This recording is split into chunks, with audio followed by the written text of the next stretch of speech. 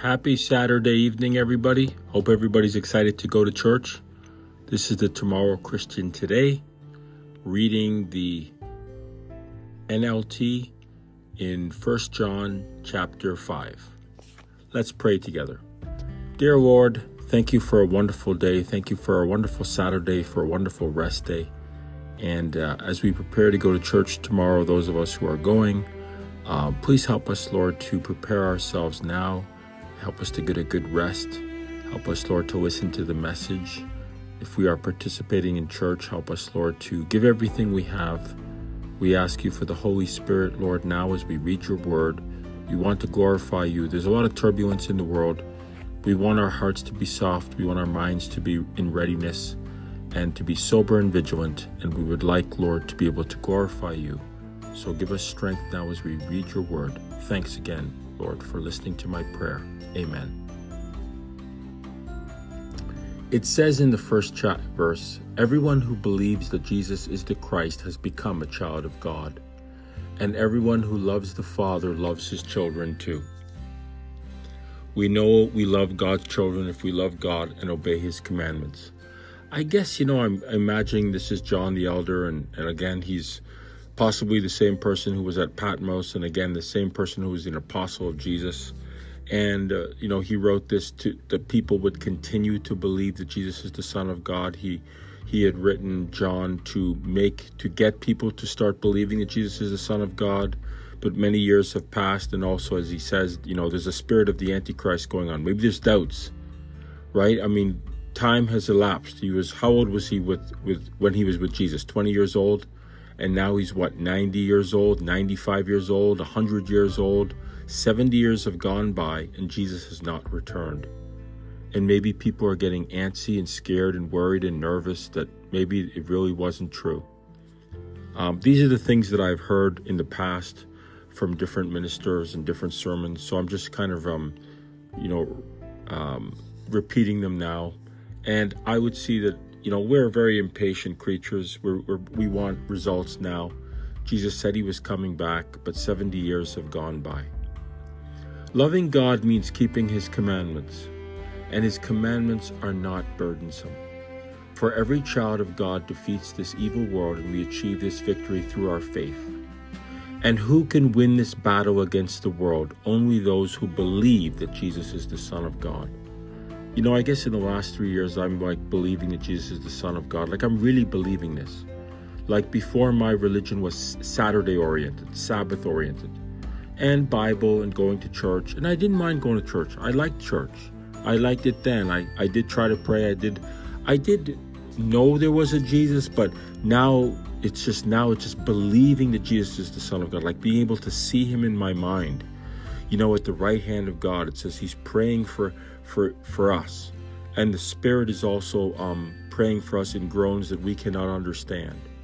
So they are interceding for us. They are praying for us, pulling for us, hoping for us. I really see Jesus more clearly now. I mean, a little bit more clearly anyways. I don't want to sound arrogant.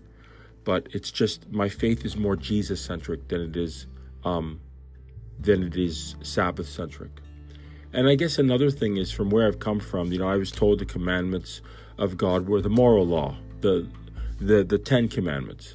And I heard that the law of God was the law of Moses. So the law of God was the 613 commandments of Moses. But then I heard, nope, the law of God is the 10 commandments, which is 10. And then the 603 commandments are the civil law. And so that's a different law. And that part has gone away. And we just worry about the moral law now. So we have to keep the Sabbath. We have to go to church on Saturday.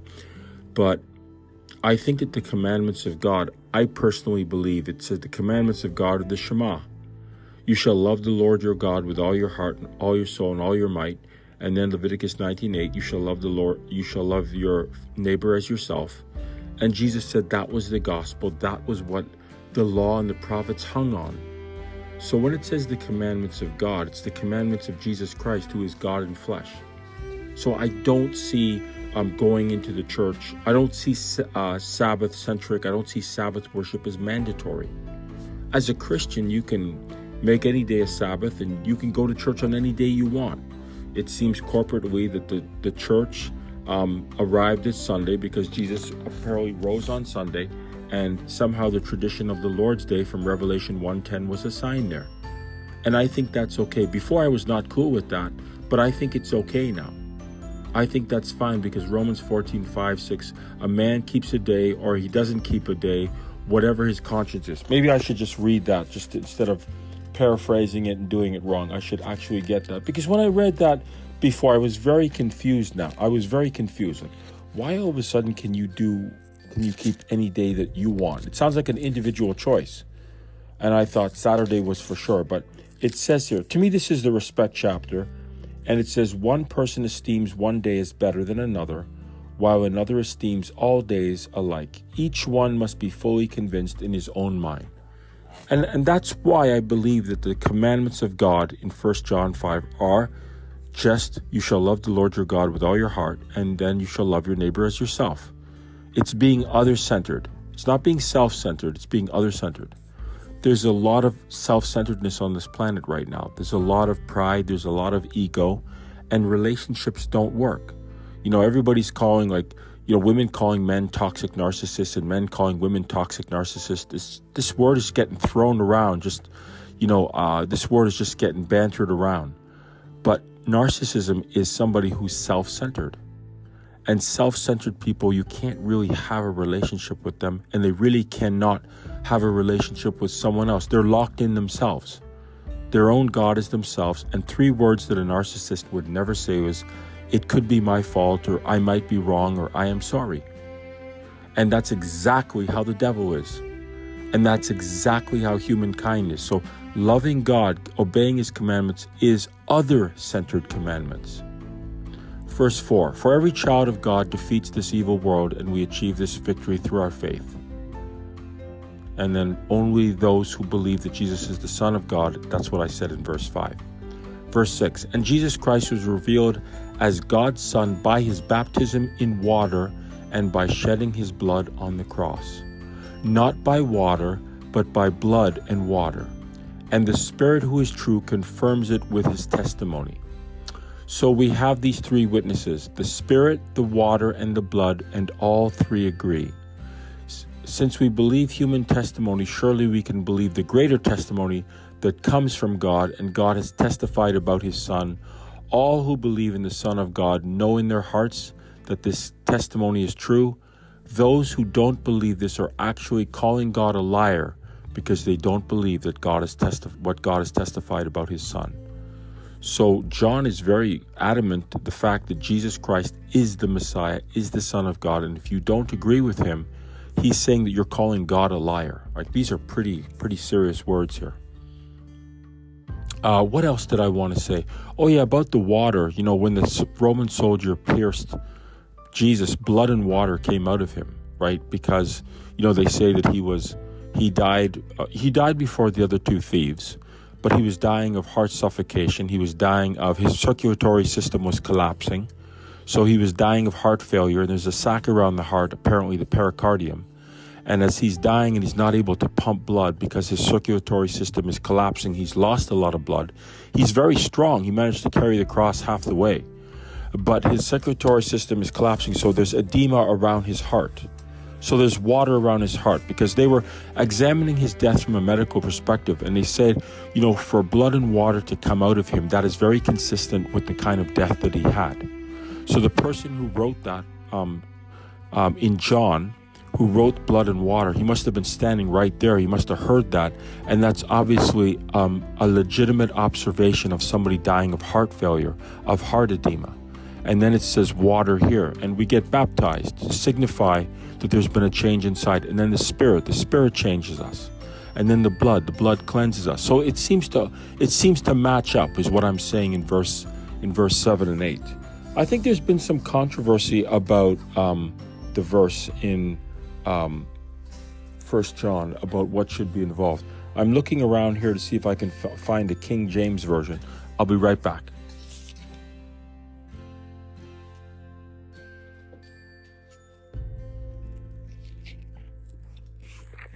I have heard people say that this passage, so I had to go find the King James, and luckily I do have a Bible here.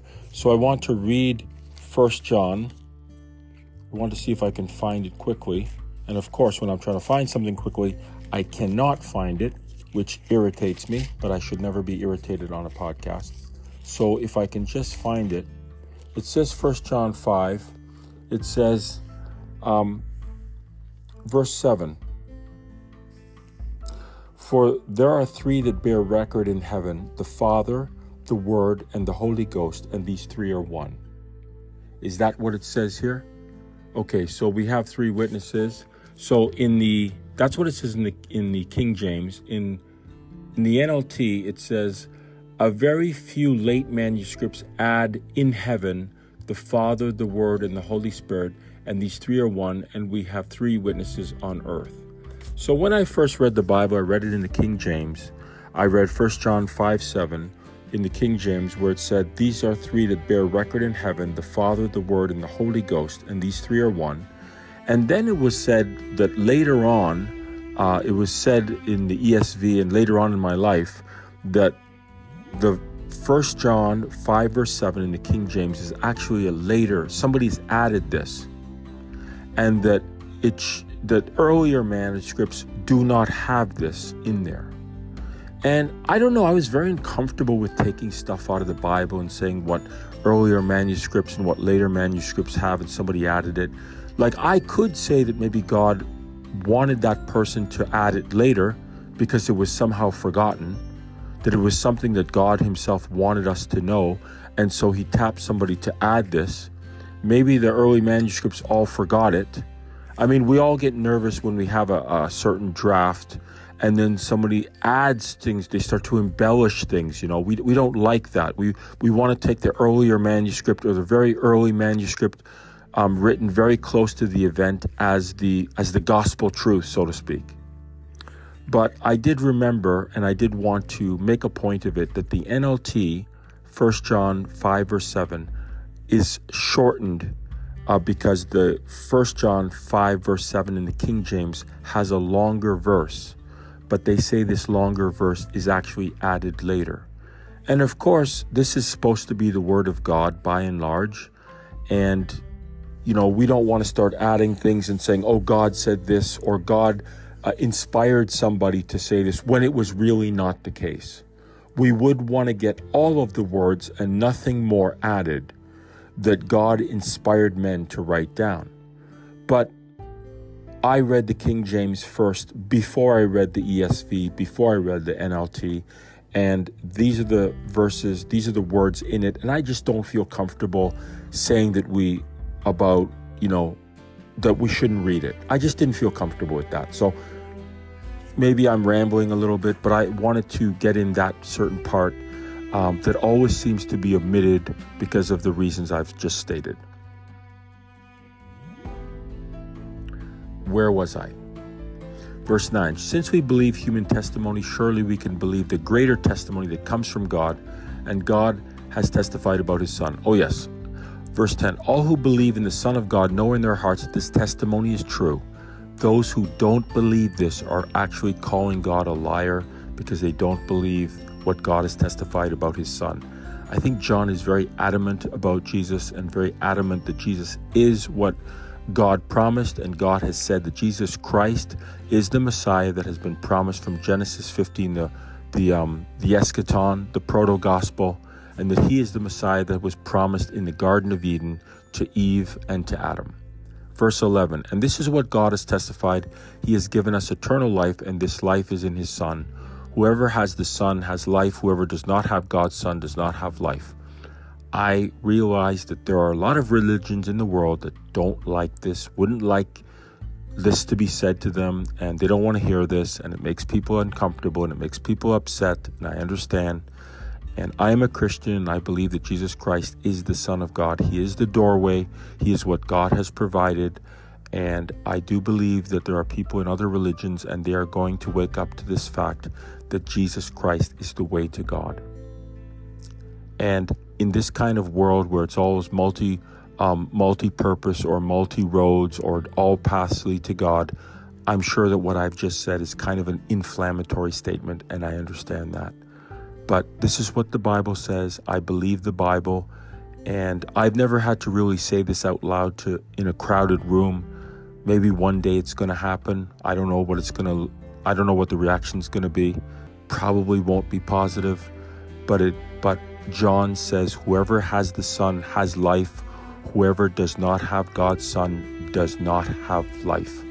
That's what he says. And he means that Jesus Christ is the new covenant between humanity and God. And he should be your Savior and nobody else.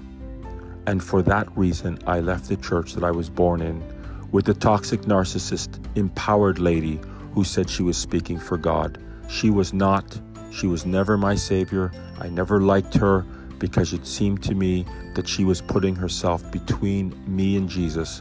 And I recognized that even when I was a very young boy. And I would say that God is the one who showed that to me. And I had to make a decision when I was 53 years old, and I did. And it didn't make people happy, and I don't care. Respectfully. Conclusion. I have written this to you who believe in the name of the Son of God, so that you may know you have eternal life. Verse 14. And we are confident that he hears us whenever we ask for anything that pleases him. And since we know he hears us when we make our requests, we also know that he will give us what we ask for. I know that I make my request to God in the name of Jesus, and I know my Father is hearing me, and I know my Savior is pleading for me, and I know my Savior never lies to me, never has lied to me, and never will lie to me, and he will never lie to anybody who comes to him, and he will never cast out anyone who comes to him in utter repentance. He said that, he promised that, he died, and he died to connect us to God, and even when he was dying, he said to the thief who had lived a bad life, the guy had obviously done things, but he forgave him. And he said, you will be with me today in paradise. That's our Savior, Jesus Christ.